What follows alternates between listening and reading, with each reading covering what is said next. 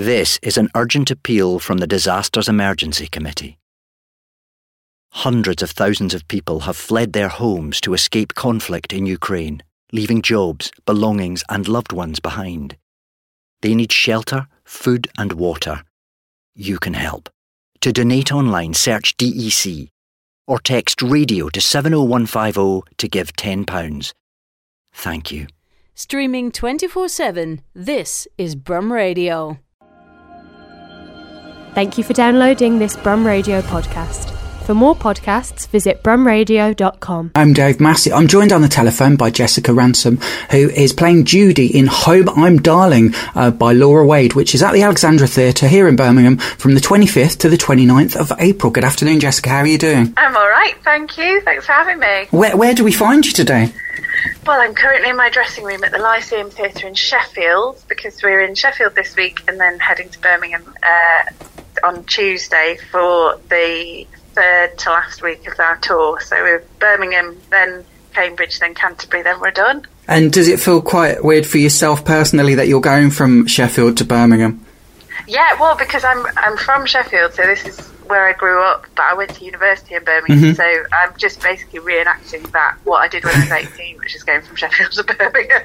And do you have, and even if it's not in either of those cities, do you have a theatre that you consider to be your home theatre that you would go and see productions in, or like to perform at? Well, so we did, being from Sheffield, I used to come and see lots of stuff at the Lyceum where we are now, and I also, we performed school plays on the main stage at the Crucible. Wow. So I was really fortunate to experience that, and I'd go and see lots of stuff there. But also my mum is from Birmingham, so I went to uni there, but I've got lots of family there. So my nan was there, and I've got aunties and uncles and cousins who still live there. So we would go and see stuff at the Alex, and obviously when I was at university, we'd go and see things at the Rep, and I performed at the Crescent and things. So, yeah, it's a nice couple of weeks in terms of like connecting with my past and what's made me be able to do what I am now. That's wonderful. And obviously, if you've been in Birmingham audiences before, you know they can be quite cheeky audiences. Well, I think that's true in most places, but yeah, I'm excited to hear the responses when we're in Birmingham. What can you tell me about the story of this production? What's it about, and what can people expect from it? So it's about a couple called Judy and Johnny, and they are completely obsessed with the 1950s, the kind of aesthetics of it, the values of it, and so because of that, they decide to live their lives as though it is the 1950s, but, plot twist, it's now. So it's sort of about whether their relationship can survive having those 50s values. So she stays at home and is a housewife, and he goes off to work, and they only eat food from the 50s, they only wear clothes from the 50s, and it's sort of an examination of those gender roles, which is really interesting, particularly looking at it now, because obviously I'm not a housewife, I'm away from my family and working, so it's a really interesting play that will make people think about those things, but also it's really funny. Laura Wade's script is absolutely brilliant. It's so fast, it's so witty, and then their life is kind of interrupted and agitated by much more contemporary characters, like Judy's mum Sylvia, played by Diane Keane, who kind of comes in and says, this isn't what it was like in the 50s, it wasn't this beautiful, it was actually quite hard work, and people were miserable. And Johnny's boss, Alex, played by Shanez Patney, who's sort of a very modern woman who's out and working and is a bit of a rival to Judy, and then their friends Fran and Marcus, who like wearing the 50s clothes but live a bit more of a normal life, played by Cassie Bradley and Matt Douglas, and so me and Neil McDermott, who are Judy and Johnny, are kind of have their lives examined, and this choice they've made examined by all these other people who come into their lives. So it's sort of an examination of whether their relationship can survive. Strange choice they've made. Well, this is the thing. It makes me think of those quite quirky accounts that you might find on Instagram or those TikTok. Trad wife things. Yeah, and that they're people that are living their lives in a particular way, and they don't want to be part of what we might consider to be conventional society and things like that. Yeah, it's definitely got overtones of that. But the interesting thing for them, for Judy and Johnny in the play, is they have no social media, so they're not doing it to show to anybody else. They're doing it because it makes them happy, and they make each other happy in doing it. So it's a kind of what's fascinating about all those trad wife things, and the YouTube channels and the Instagram things, is that there's part of it that's a bit of voyeurism, to be able to kind of show the world, like, oh, look at our 50s clothes. They just do it because they really like it. They're really into it. And that's wonderful to see. And as I say, my reviewer, George, that's coming to see this, as I just mentioned before we started recording, she really likes that kind of 50s style and dressing within that. But also she's somebody that's very vocal, and rightly so, about gendering people and putting people into boxes in a way as well. So I find that really fascinating to see. People tend to know you from lots of different reasons.